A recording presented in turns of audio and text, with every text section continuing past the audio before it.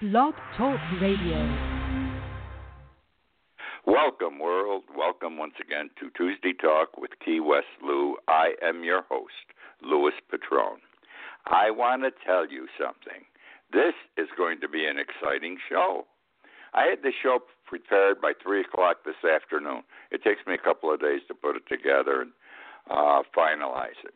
Since 3 o'clock, things are happening in this country that are changing everything. Let me start with this. The last 2 days have been fantastic when it comes to political news. The Congressional hearing yesterday, where the FBI Director, Jim Comey, and Admiral Rogers said no Obama tapping of Trump's telephone. Okay, very simple. No surveillance, no nothing. That puts that aside. Then the issue became Trump's alleged ties with Moscow. All right? Trump and or his campaign staff alleged ties with Russia. And Comey, the FBI director, tells us this investigation has been going on since July. We all thought when it broke in October, that's when he found out. He was into this 3 months earlier, okay? Now, a lot's going to deal. I haven't gotten to today yet, by the way. I'm still in yesterday. With Trump's tax returns. And they will be obtained because a congressional committee, such as the one that is investigating, one in the Senate and one in the House, are investigating these alleged charges of the tie-in with Moscow, under a 1924 law, have the right to subpoena someone's tax returns, even a president, without Trump's permission. They merely serve a subpoena on the IRS. So it's going to come out. The last time this was used, by the way, with regard to a president was in 1974 during the Nixon impeachment proceedings. So it sort of fits. Now, what are they going to find? I've been saying a man who's so adamant about not wanting to share his tax returns must have something to hide. This audit thing is bullshit. He's probably being audited. Maybe he isn't, though, because the IRS can't say whether he is or not. But whatever, what does he have to hide? And I've always felt he's done business in Russia. He's borrowed money from Russia because 10 years ago he couldn't borrow money any place in this country. So he had to borrow money in Russia. He had to be doing business with Russia. Putin would love to have done business with him. You know, here's a big guy in America. This gives Putin another friend in America. And obviously they sound like friends because Trump never says anything bad about Putin. He's a good guy, et cetera, et cetera. And Putin has not done anything with regard to challenging Trump on anything he's been doing. So, excuse the way I'm going to put it, they're asshole buddies. But are they? Anyhow, the big thing that's come up is money laundering. Money laundering. When did you hear this money laundering thing before? Not till today, okay? I picked it up yesterday. I researched deeply into the Internet. I picked it up yesterday. And in the evening news, 6 o'clock news tonight, they're talking about money laundering. Now, I'm going to get to money laundering in a minute. Stay with me. Money laundering. I think, and if nothing had happened tonight, I was prepared to tell you, I don't believe that Trump will finish out his term. He's 1 to 2 years away from impeachment. And why? Because he committed some crimes, but that's not the issue. He lied to the American public. You understand? I've never been to Russia. I don't know Putin. I've never done business in Russia. It's going to come out. And I don't know it's there, but my gut feeling tells me it has to be. And it's going to bury him big time. Tonight, today, this evening, remember Paul Manafort? He was Trump's first campaign manager in the presidential campaign. And then it came out that Manafort had done a lot of business in Russia, and they didn't want him. He couldn't. He was not good for Trump. Bad things were being said about Manafort, which would grease on to Trump. So Trump let him go.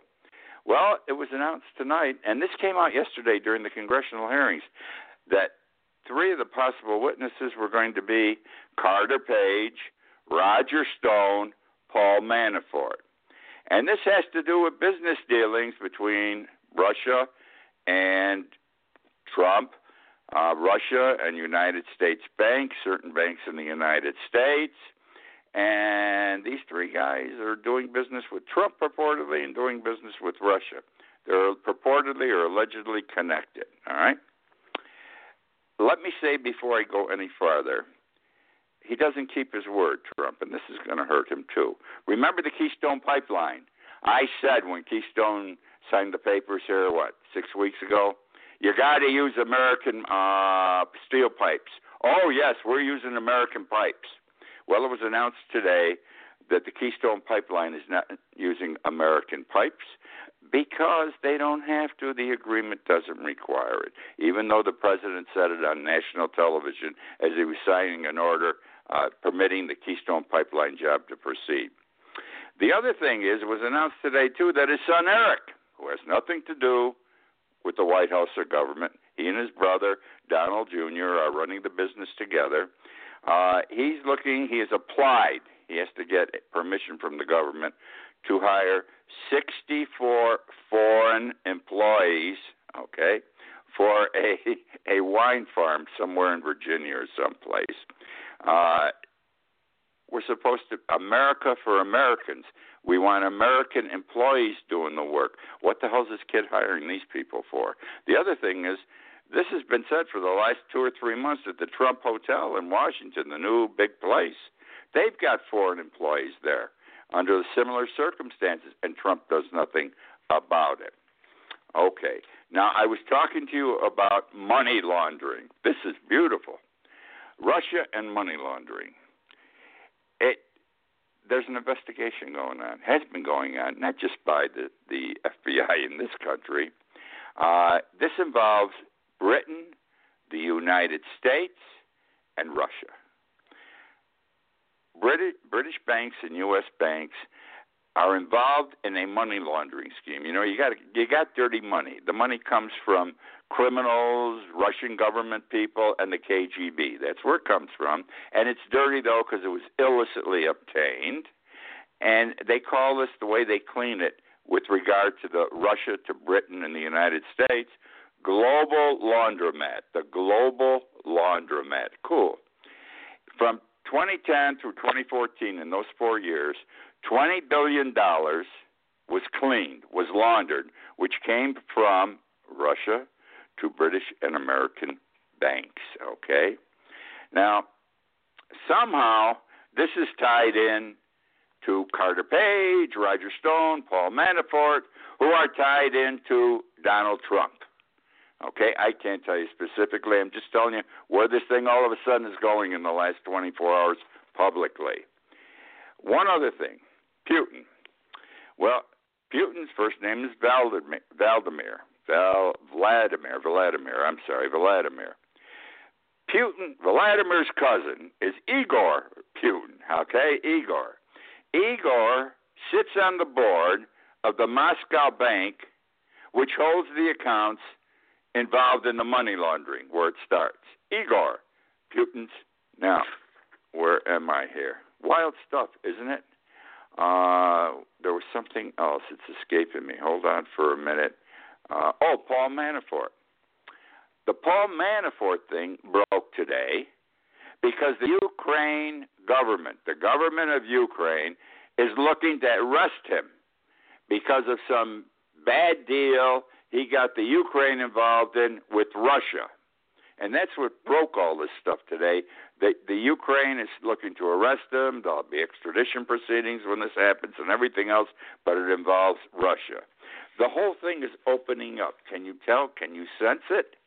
All right. Now, moving on from that, I want to go to the wall. This turns out to be Trump night. I was anti-Trump from the beginning.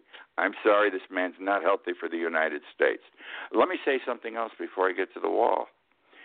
I watched today, because I'm a political junkie, I watched 99% of the Judge Neil Gorsuch's time before the Senate committee, the Judiciary Committee, who have to give advice and consent to his nomination. Interesting. This guy's terrific, by the way. I've got to say, he's a Republican appointee, tends to be conservative. I think he's going to make a hell of a judge. And it's on the news tonight, 6 o'clock, that Judge Neil Gorsuch's hearing for this evening and supposedly for the rest of the week has been put on hold because they believe anything that Trump did, whoever made this decision, has to be put on hold right now. Why? Unless there's some problem with Trump. Okay? The Mexican wall. Remember during the campaign, who's going to pay for the wall? Mexico, the people. 10,000 people will shout in unison, Mexico. Who's going to build the wall? Mexico. The same 10,000 people yelling in unison. Not now. I'm telling you, not never. Trump has changed his tune. He's not saying now, we'll build the wall. Who's going to pay to build the wall? Mexico. He's saying we're going to build it, but Mexico won't pay us, as we all know. So we're going to build it because we had a present danger and problem, and then we'll seek reimbursement. Let me update you on the wall. Mexico isn't going to spend a penny on that wall. I don't know how one nation can tell another nation they're going to have to spend all this money. And in the end, you're going to find if we do put up this wall, it's going to be with our money, and we're never going to get reimbursement. Now, let me update you on the wall. I'm smiling as I'm saying these things because they're wild what's coming out the last 48 hours. The United States government has posted a contract notice on a government website. What's a contract notice? It's a notice you can bid on a job. And the job that's open for bid is the Mexican wall. They're bidding for the United States to do it and pay them, whoever the contractor is. And the written proposals must be in by March 29th. That's what, a week away, a week and a half. The budget that just went to Congress has the Mexican wall in it, too. I'm laughing. This guy said they were going to pay for it. It's only looking at this time for a $2.6 billion down payment. What a down payment. $2.6 billion down payment. There's two parts to this wall. There's the wall, and then you got to have a place for people to walk through and for vehicles to go through, so that's another portion. It is estimated out of this $2.6 billion down payment, listen to this, the wall will cost $6.5 million a mile to build. $6.5 million a mile to build. And the fence, the part of the fence, the wall that's for pedestrians and vehicles will only cost $1.8 million a mile to build. These numbers are significant, but what's more significant is the total estimated cost of this project to build the entire wall. No one's sure. The numbers right now are running between $12 to $21 billion. $12 to $21 billion, which means, if you understand government and construction work, it's going to cost us over $30 million in taxpayer dollars. Okay, you like all these things? These are cool. That's enough for Trump. This is terrible. You know why? Our country is crumbling. Our presidency is crumbling. If you supporters of Trump don't see it, you should be aware. It's your country as well as mine. I don't like Trump. I didn't like Trump. I said all kinds of bad things would happen with him. Never expected anything like this, though, I got to tell you. He is on his way to doom because they're going to tie him into something before they're done. He's going to have to get the hell out or he's going to get impeached. And then we're going to have Pence for president. Oh, my God. Anyhow, it's a bad situation. Our country is crumbling, falling apart. Nothing seems to be going right for Trump. I'll be shocked. I'll be shocked if the House of Representatives passes the Affordable Care Act that they're proposing Thursday night. I will be shocked. And if it does get passed there, it's going to die in the Senate. But I don't think it's even going to get out of the House. The man is not having success anywhere. Let me tell you about the judge. I skipped the judge there for a minute. I like this judge, Neil Gorsuch. I got to tell you why. I'm a retired lawyer, so I understand judges. This guy is a smart man. I sense he's a humble person, too. Knowledgeable. I think he's the best. He's top shelf as a jurist. Now, you have to understand this. The Democrats cannot block him from getting nominated. They don't have the votes. They broke his chops all day today. The questions that some of the Democratic senators asked him, they should be ashamed. They should be ashamed for asking these ridiculous, stupid questions, trying to make a mockery out of this man. He is a conservative, but he's a thinker. He's a legal thinker, and I'm going to tell you something. I follow these judges, have for years. This is the first thinker I've seen on that court, new thinker going on that court in years. They're good judges, the others, but they're not thinkers. He is not a Scalia. I do not see him as a Scalia, who was far to the right. Nor do I see him as a Alito or a Thomas, who are also far to the right, who are under Scalia's wing. I suspect he's going to be a conservative to the right, but he'll swing liberal on occasion. He isn't going to be hard-ass. He will swing liberal on occasion. Maybe frequently, more than expected. See, some Supreme Court justices who get nominated and sit on the bench surprise everyone. They surprise the people, the president who appointed them, the Senate who approved them, the American public. Let me give you two examples. Chief Justice Warren. Warren ran for the Republican nomination for president against Eisenhower in 1952. Warren at the time was the governor of California. He was a conservative. He was to the right. Strict. Eisenhower won the election, but Eisenhower took the man he defeated. There was a vacancy on the United States Supreme Court, Chief Justice, and he appointed Warren to be Chief Justice of the United States Supreme Court. If you read any of Eisenhower's thoughts or writings going back to that time, he tells us the worst mistake he ever made, because Warren went from a conservative to a liberal. Everything was liberal in his decisions, and it frustrated the hell out of Eisenhower. Then let's go to Justice Souter. He just retired about 4 or 5 years ago. From New Hampshire, he was a strict conservative, way to the right. That's why he got the seat. He got it under one of the Bushes. I think Bush won. That's why he got the seat, because he was conservative. He didn't participate in or write a conservative decision the whole time he was on the Supreme Court bench. He turned liberal immediately. So you really don't know what's going to happen when someone gets anointed to the United States Supreme Court. And that's the story on the judge. Okay. We know without question now, except we don't know the details, that a foreign government, Russia, attempted to interfere and did interfere, if you accept what was said yesterday by FBI Director Comey. Russia interfered with our recent presidential election. This happened once before in our history. Isn't that amazing? Once before in our history. 1796. Yep, 1796. The race was between John Adams and Alexander Hamilton. Well, here's the story. 1976 is the election.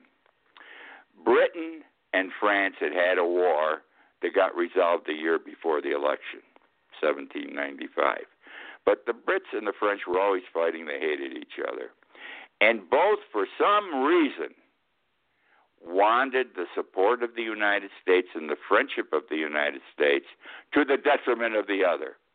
You got to come with me, France said, and screw Britain. You don't do business with them. And Britain said the same thing, vice versa. Now, Adams supported the United States doing business with Great Britain. George Washington supported Adams in this regard, which I find strange because 20 years before, these guys were killing each other on the battlefields during the Revolutionary War. Alexander Hamilton supported France. His position was we owed a debt to France because of the way they assisted us during the Revolutionary War.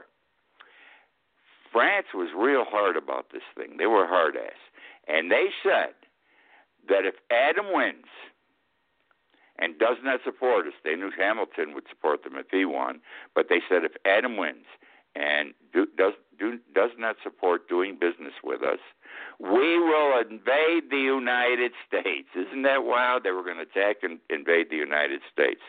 Adams won. There was no invasion. But there was another time when someone was trying to influence our election, and the way they were trying to influence it, France was saying, we're going to attack your country if you don't vote for this guy. At least they were open about it. They weren't sneaky like Russia. David Rockefeller family, 3 generations of big names. They helped make this country economically. They also were robber barons 3 generations ago, built railroads, everything, and they became wealthy by stealing 3 generations ago and subjecting people and places to all kinds of bad situations. They were thieves, but the family made money, and then the last 2 generations have been very responsible people. One a vice president of the United States, one of the Rockefellers. David Rockefeller was chairman and CEO of Chase Manhattan Bank. He just died yesterday at the age of 101. 101. He's the last living member of the direct Rockefeller family. What did he do? Well, he was a banker. He made a lot of money banking. He was involved in all kinds of big deals. But he did do one thing that I think is significant, and most people in New York City do. He was a wealthy, active, prominent New York citizen, and he was involved with urban renewal for the good of the community. And he's, at that time, going back whenever the Twin Towers were built that went down on 9/11, he said, Lower Manhattan, it was a dump. It was poor economically. No one went there. It was garbage town. And he said, we've got to do something so we can make Lower Manhattan vital and active and make money for the community. And he suggested these 200-story towers. Got to give him credit. His idea, he pushed it because he had the power, and it got built. And that was his big thing during his lifetime.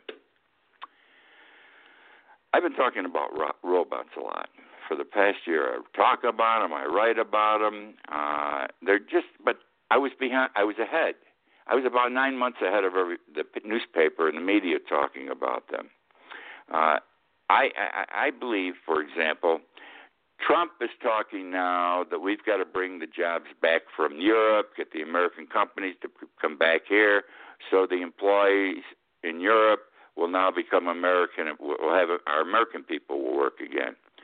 The only thing he's failing to see, and anyone who talks this line is failing to understand, is those jobs should have been fought for 20, 30 years ago. There ain't going to be that many jobs coming back, and the reason is the American companies in Europe are using robots more and more, and if they have to transfer a plant here, they're going to use even more robots. So the issue is not that these plants returning after a quarter of a century are going to create jobs for our people. The issue is what jobs can we create for our unemployed people on our own, because the robots are going to be the big people in getting things done, and just about every conceivable job. And I'm telling you, and I've been saying this for weeks now, in the next presidential election, this is going to be a big issue, the robots and how are the humans in America going to work. Why am I telling you about this tonight? Well, we got to go to Dubai, in the United Arab Emirate. They have robots in Dubai, and this is what they're doing. They are having, and they are the first in the world for this, robotic policemen, yes, in Dubai. In May, they will be there.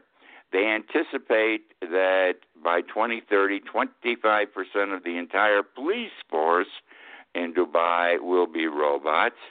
Now, they're set up. Dubai's set up like New York City and any major city. You've got a lot of little police stations here and there with whatever the number of police officers and lay employees are.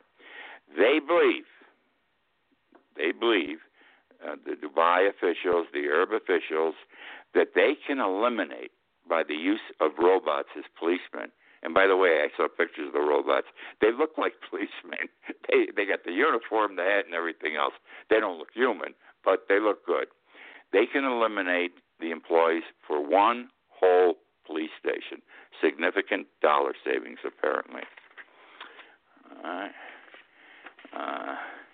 Want to tell you about the new prostitution. Might as well end on a big note. The new prostitution. It's a result of the economy we live in today, all right? It's a girlfriend experience. What's happening is this. You have college girls. I'm talking about girls 18 to 21, 22, at tops 24. They've got to pay college debt. They've got tuition, room and board. They can't afford it. They've got school loans to pay. They can't afford it. Some just want to buy nice clothes. They can't afford it. And some do this for fun.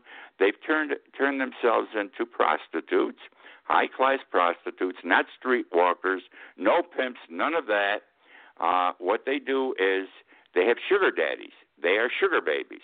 And they only go out with very wealthy men of affluence, who would like to take a young lady out, who is good company at dinner, and she's intelligent and she can speak well.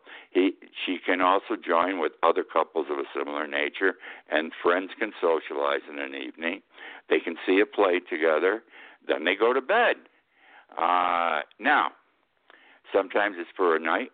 Sometimes it's just for 3 or 4 hours. Sometimes it's for a whole night. Sometimes for a weekend.